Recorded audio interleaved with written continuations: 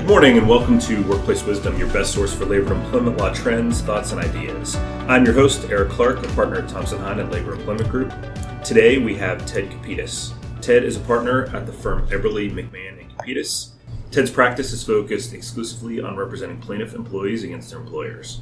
I invited Ted because he seemed like the perfect person to help provide some words of wisdom about how to keep your employees out of his office. Ted, thanks for joining me today. Eric, thanks for having me. I guess I am here to, against my own interests really, to perhaps put myself out of business by helping you and your clients understand why people come to my office in the first place and perhaps reduce some of those instances.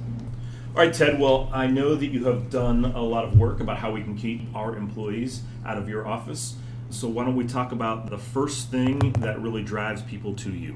So in thinking about this, you and I talked a little bit about some basic blocking and tackling that a company can do well. And if it doesn't do it well, it can lead someone who might otherwise sign a release and move on with life. It can lead to the type of bitterness that might bring someone to speak to a lawyer about it, who might talk to them about their claims and realize maybe there's something there. Maybe there's a problem with the termination. And the first thing that comes to mind is just the basic bad exit process. This ought to be something that an employer never gets wrong, but it's shocking how many times they do. And that is really treating someone who gets terminated without the dignity they deserve. And even if they're a bad performer, even if they have screwed up project after project, or even if they exhibit some behavior issues, when you finally terminate someone, you are handing them one of the worst days that they're going to experience in their lives. And it's important to do that, I think, in a way that makes sure that their dignity is preserved. And so, to me, what amazes me is that I see in office settings where there is no reason that the employer might otherwise have to suspect something like workplace violence, where you have people escorted out of a building in front of their coworkers.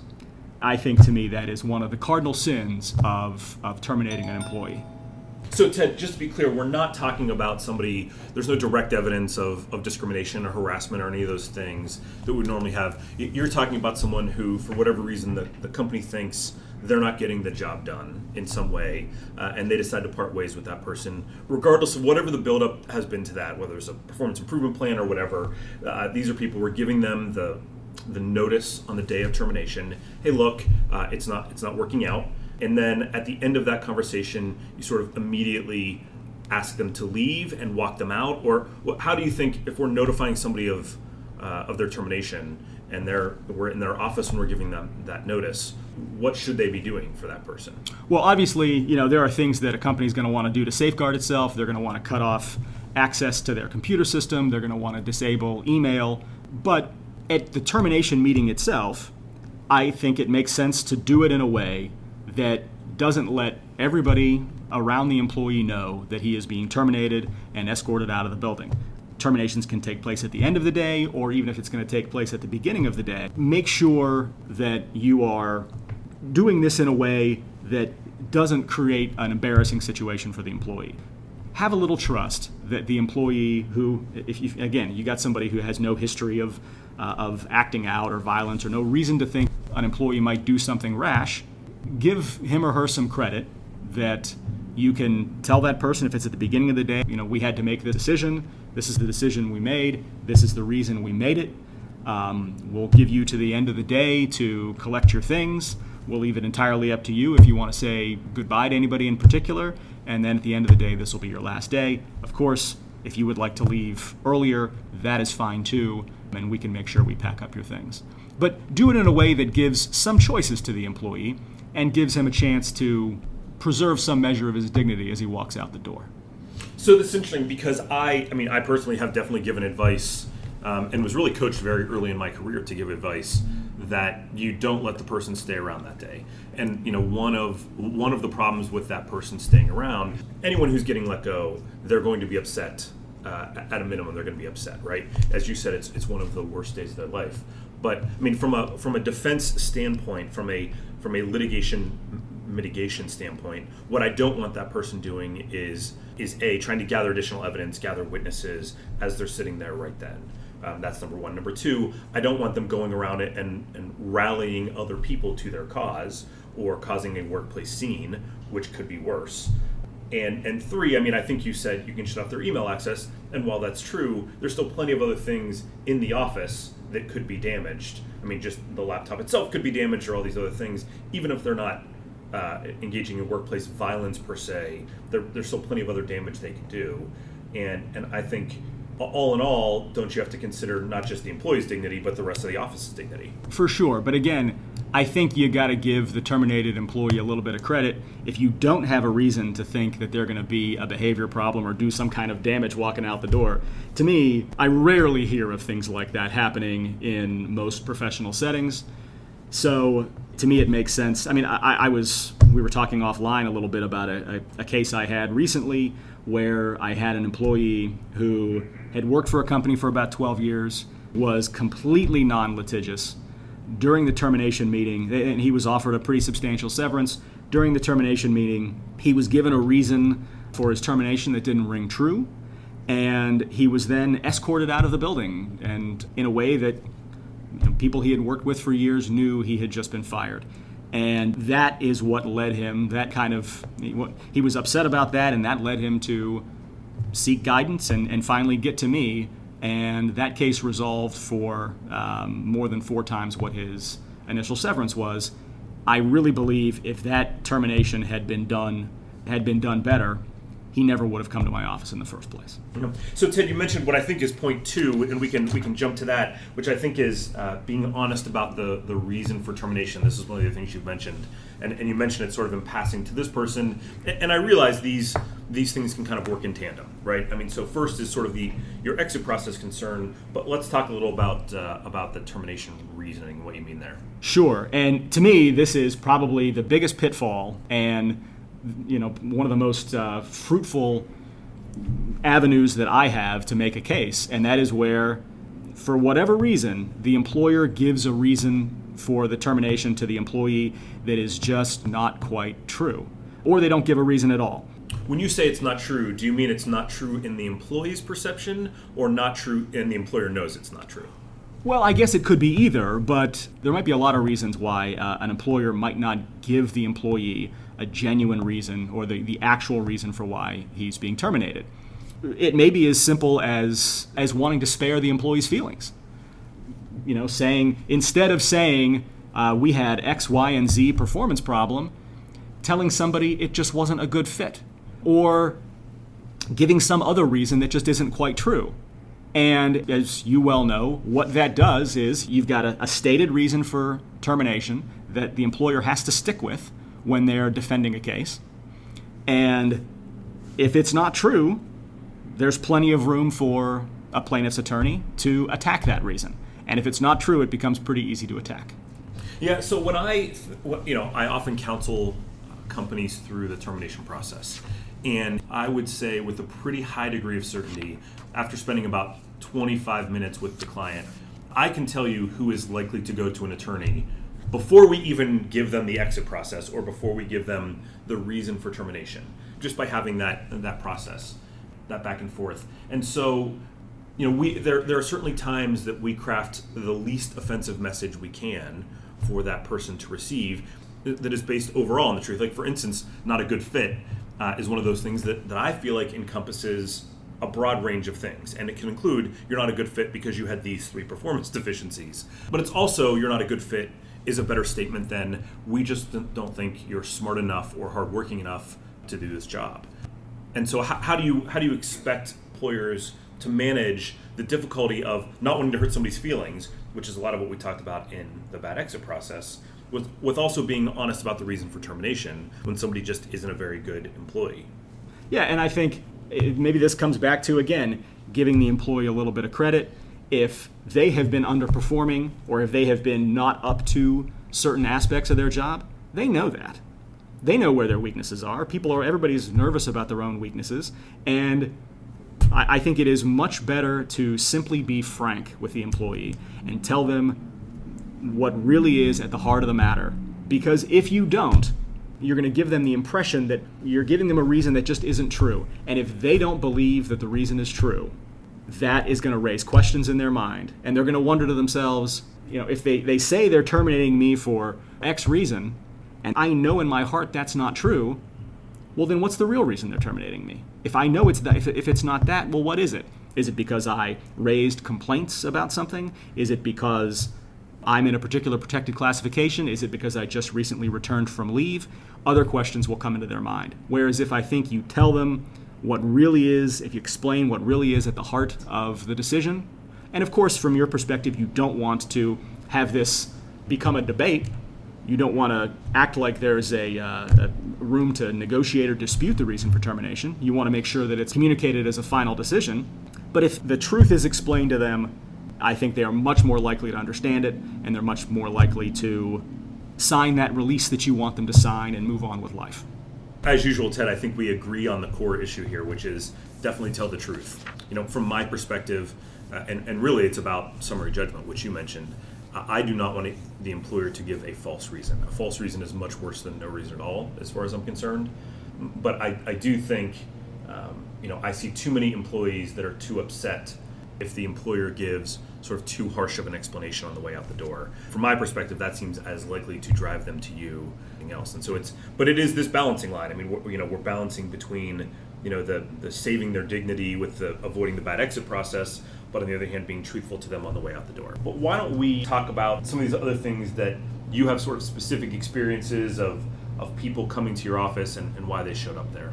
Yeah, and so just I looked through a recent list of matters that I had and thought to myself, why did this particular employee come to see me in the first place? And some of them are going to be a little bit unavoidable. A lot of my clients are high enough up on the food chain that they have a level of sophistication that they're just going to go to a lawyer to review any kind of release agreement that they're presented. Now, the flip side of that is sometimes they're presented with a release that is so lengthy and perhaps overly lawyered. You get a single-spaced 13-page release, and someone's going to immediately react, wow, I really need a lawyer to take a look at this because even though I'm sophisticated, I don't understand it. I do believe a fully effective release can be done in less than 4 pages and 12-point font.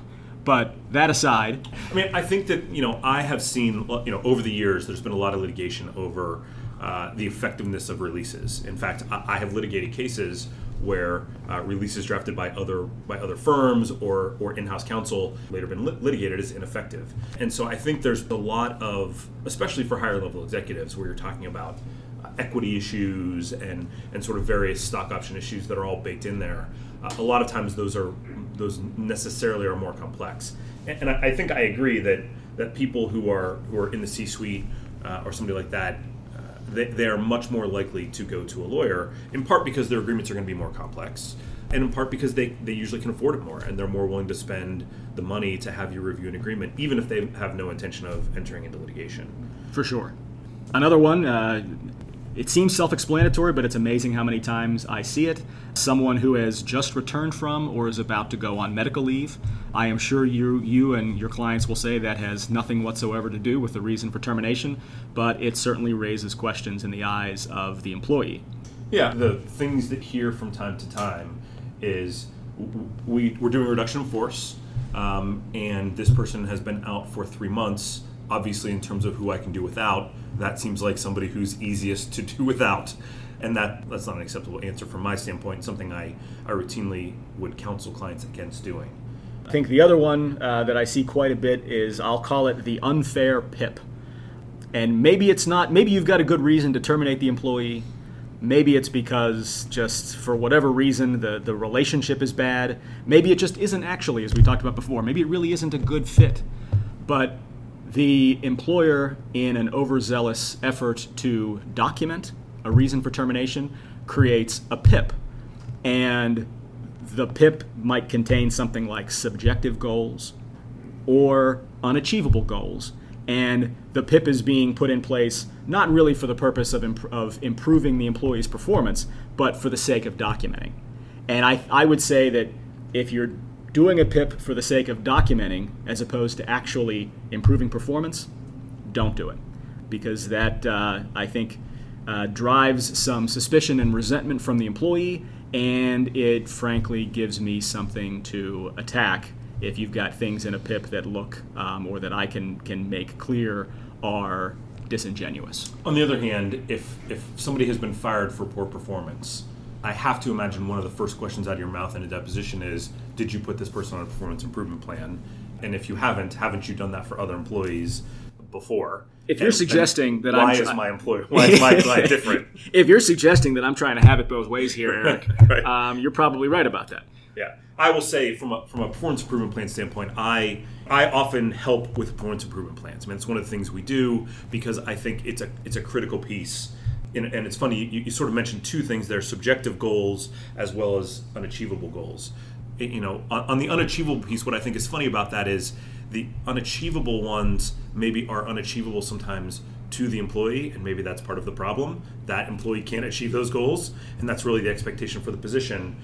But subjective goals are allowed. I mean, they can be subjective because, especially somebody who's in a leadership position, that person is not necessarily going to be. The jobs aren't always objective. The results aren't always objective results. They can be very subjective, especially over a 90-day period or 120-day period, which a PIP might be. And for sure, yes, subjective goals are permitted, but to me, and I think to a lot of employees who end up being terminated, they feel like they are ripe for scrutiny. They feel squishy to the employee. Then to me, that is something that should be scrutinized. And on the unachievable goals, look, if you've got someone who is, let's say they're in a sales position, and the goal that you're setting for them is simply to measure up to what other competently performing sales professionals are achieving, fine. But if you have a situation where you just, you're looking to terminate someone and you set a sales goal that exceeds what other employees, other sales professionals you have in your organization are doing, that is going to be a problem. That's going to drive somebody to my door. I imagine we could spend all day talking about PIP. Let's move on to the next one. What other things drive people to your door? So I'm going to skip one here and just go to I'm being scapegoated, because I've seen this a couple times recently. You have a team project, maybe it's some sort of an IT project, implementation of software or something like that, and you've got 10, 15 people on a team to implement this huge software project, and it doesn't go well. It ends up costing much more or taking much longer than it was supposed to, and one particular person is fired because of it. Maybe it is the most senior person on that team, the oldest person on that team. Maybe it's the only female, whatever it might be. But where you single out someone and they sort of take the fall for the failure of a team project, that is, I've had numerous people come to me somewhat recently about that issue. Interesting. General fairness issues. It seems like I'm the only one being blamed, differentiated from everyone else. Along those same lines, I think obviously consistency is important. You have an employee who committed some infraction and they know of someone, even if it's not in their department, even if they're not similarly situated, they know of someone who committed the same infraction or did something that they view as worse, and that other person was not fired. Of course, they are much more likely to come see me. And of course, someone who complains about something, even if it's not protected activity, an employee who complains about something that occurs in the workplace, maybe they just personally take objection to it, maybe they feel it's unethical or shady in some way, and they feel those complaints were ignored, certainly a termination somewhat close in time to those complaints is going to potentially lead them to believe that their complaint had something to do with it. So that's, I think, a reason that whatever an employee's complaint might be, to make sure that they feel like they're heard with their complaint. Yeah, so this is an interesting one. We'll take a minute here because on the one hand, you have complaints that are protected activity, right? We all know that you cannot engage in unlawful retaliation against that person who's alleged gender discrimination or harassment in good faith belief. So let's put those to the side for a moment. And one thing you hear from a lot of employers is, hey, this is at-will employment. What they have complained about is not protected activity. They've complained that they're sitting too close to this person, or they're sitting too far away from something else, or there's someone who frankly complains a lot, which is not an unusual situation in the workplace. We all know those situations exist, and it's probably not crazy that some employers, if they had the option, would choose to work with fewer of those people who are frequent complainers about non-protected activity. And so what you're saying is those complaints, even when they're not necessarily protected activity, still drive people to your door. For sure. And obviously, you've got the extreme example of the serial complainer who complains about everything, including how far they are from the coffee maker. But that's not what we're talking about here. It's a lot of complaints. Even I, as a lawyer, have to give some real thought to, is this or is this not protected activity? And even if it's not, you have situations where an employee might be complaining about something that could implicate safety considerations, environmental considerations, whatever it might be. And if those complaints are ignored, that is going to make an employee think, they didn't take my complaint seriously, they weren't happy about the fact that I complained, and then I got terminated. So I would say a employee is a lot less likely to come running to me if they feel like they complained about something and it was dealt with, it was explained to them, they at least felt heard, and their complaint was addressed in some way, even if that complaint turns out to be illegitimate. Yeah, and I'll tell you, the way that I see this happen a fair bit, where I see some demand letters that come in, are employees who have a personality conflict with somebody nearby, and they complain about that person, and the vast majority of these complaints are not protected activity. And so what happens from an employer standpoint is they're sort of lulled into sleep from not protected, and then perhaps the 13th time that person has complained about someone, maybe that might be protected activity, and they sort of treat them all with the same level of disdain or eye rolling because it's all this long-term disagreement between the parties. And inevitably, the one and only complaint that the jury really hears about is the one that maybe theoretically was protected activity. Sure. And that kind of, again, I don't want to talk about the serial complainer, but I think the important thing that we agree upon is that all complaints ought to be heard and taken seriously by the employer, and where that happens, you can't go wrong. Mm-hmm. It's worth the investment of time. And of course, if you've got the serial complainer, that's a completely different. Gotcha. All right, what's next? What else can our listeners learn from you? The reduction in force when it seems like it's really not a reduction in force. Perhaps there is a reorganization, or someone is told that there's a reduction in force, but they keep in touch with people where they used to work, and they realize that either they've been replaced by 2 people, or there are the same number of people in the organization as before they were terminated. I recently had a very productive case with those facts, where very productive case, that is plaintiff's code word for very lucrative. And yeah, this was a case where I brought the CFO in and deposed him over a couple of hours and talked about how much the company was spending in payroll during the period right before the supposed reduction in force and during the period after. So I think a lot of employees can see the writing on the wall, and where they're told they're terminated in a reduction in force and they know that ended up not being the case within a span of 4 or 6 months, it's going to raise questions in their mind. Okay, understood. The reduction in force word, it can be thrown around too easily at times. A legitimate reduction in force with a business, even if they're not suffering from a downturn necessarily, but maybe they're not as profitable as they would be expected to be, or their investors would expect them to be, or they're overstaffed relative to the market. Those are legitimate things. But what I always encourage people to do, and I imagine that you would find this difficult when you see it, is very good documentation about why they're engaging in the reduction in force and the level that each group needs to go down in advance of there actually being the person selected. No question. And that documentation can be a check, a protective measure for an employer, because if you're really unable to document that and you're really unable to show we're trying to get from spending this much on payroll to that much on payroll, if you can't show that, well, this isn't a reduction in force, and perhaps there's a different reason you're terminating the employee. Well, my goal is to make things less productive for you, Ted. There you go. And along those lines, in the reduction in force context, when someone then, if they're documenting this properly, they're going to submit that Older Workers Benefit Protection Act paperwork, the disclosures. That's only if we're giving them a release in conjunction with it, yes. And they're going to submit the disclosures, and when the employee sees on the right side of the column or the left side of the column, employees retained, and they've got this lengthy list of, let's call it 50 people, and on the right side of the column are the people terminated, and there is just one or two, they realize they're going to feel much more like they have been singled out.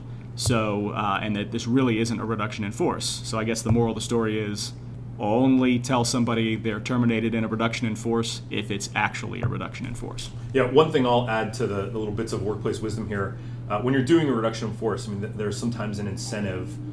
One of the things you'll give to folks is outplacement assistance, or you'll do some kind of training for them on how to write resumes, which are all great things and things I would encourage people to do.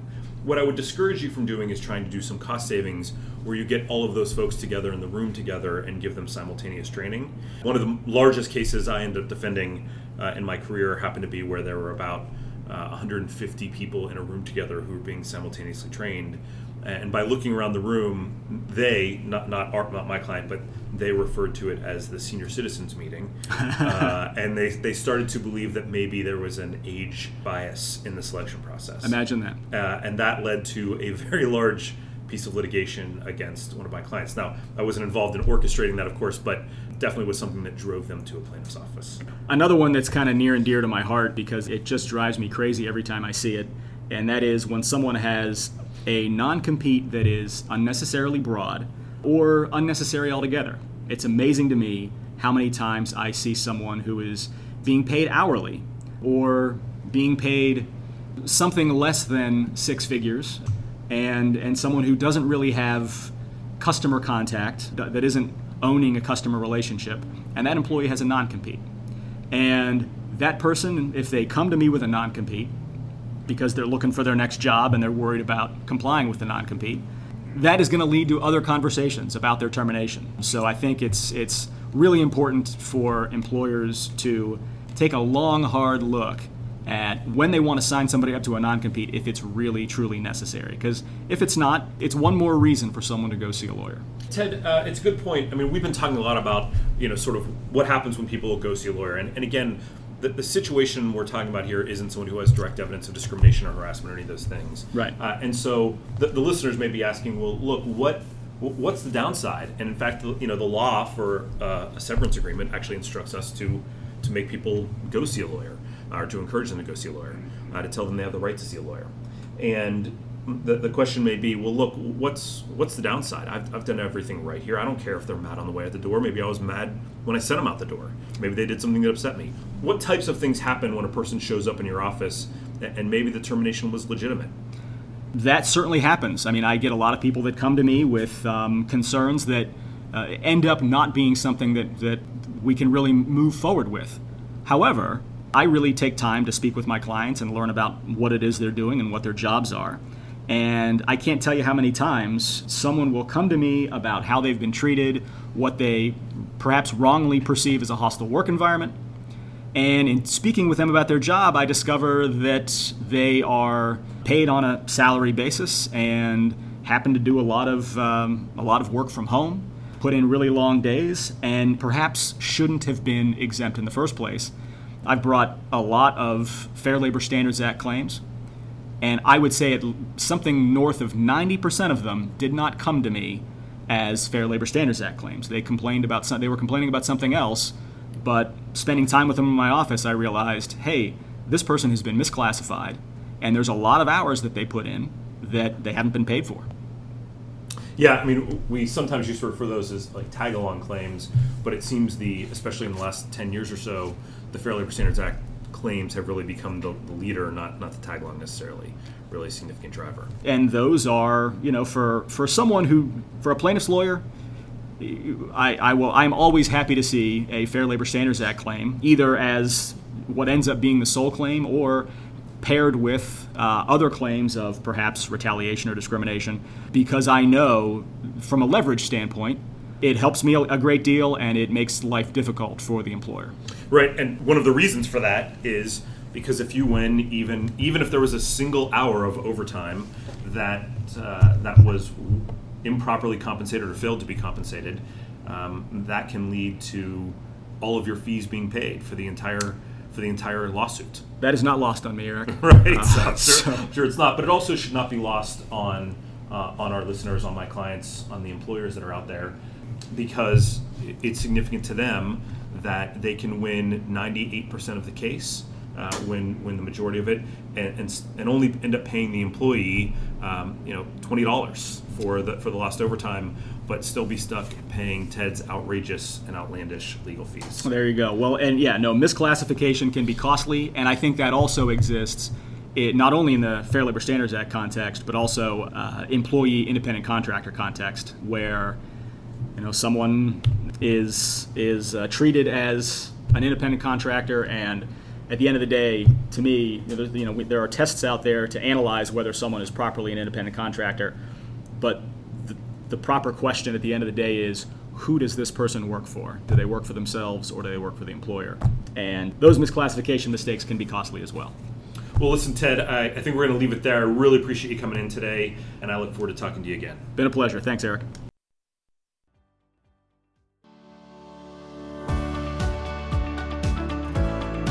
Thank you for listening to Workplace Wisdom. This is your host, Eric Clark. If you have any questions, please do not hesitate to reach out at eric.clark@thompsonhine.com. Thank you.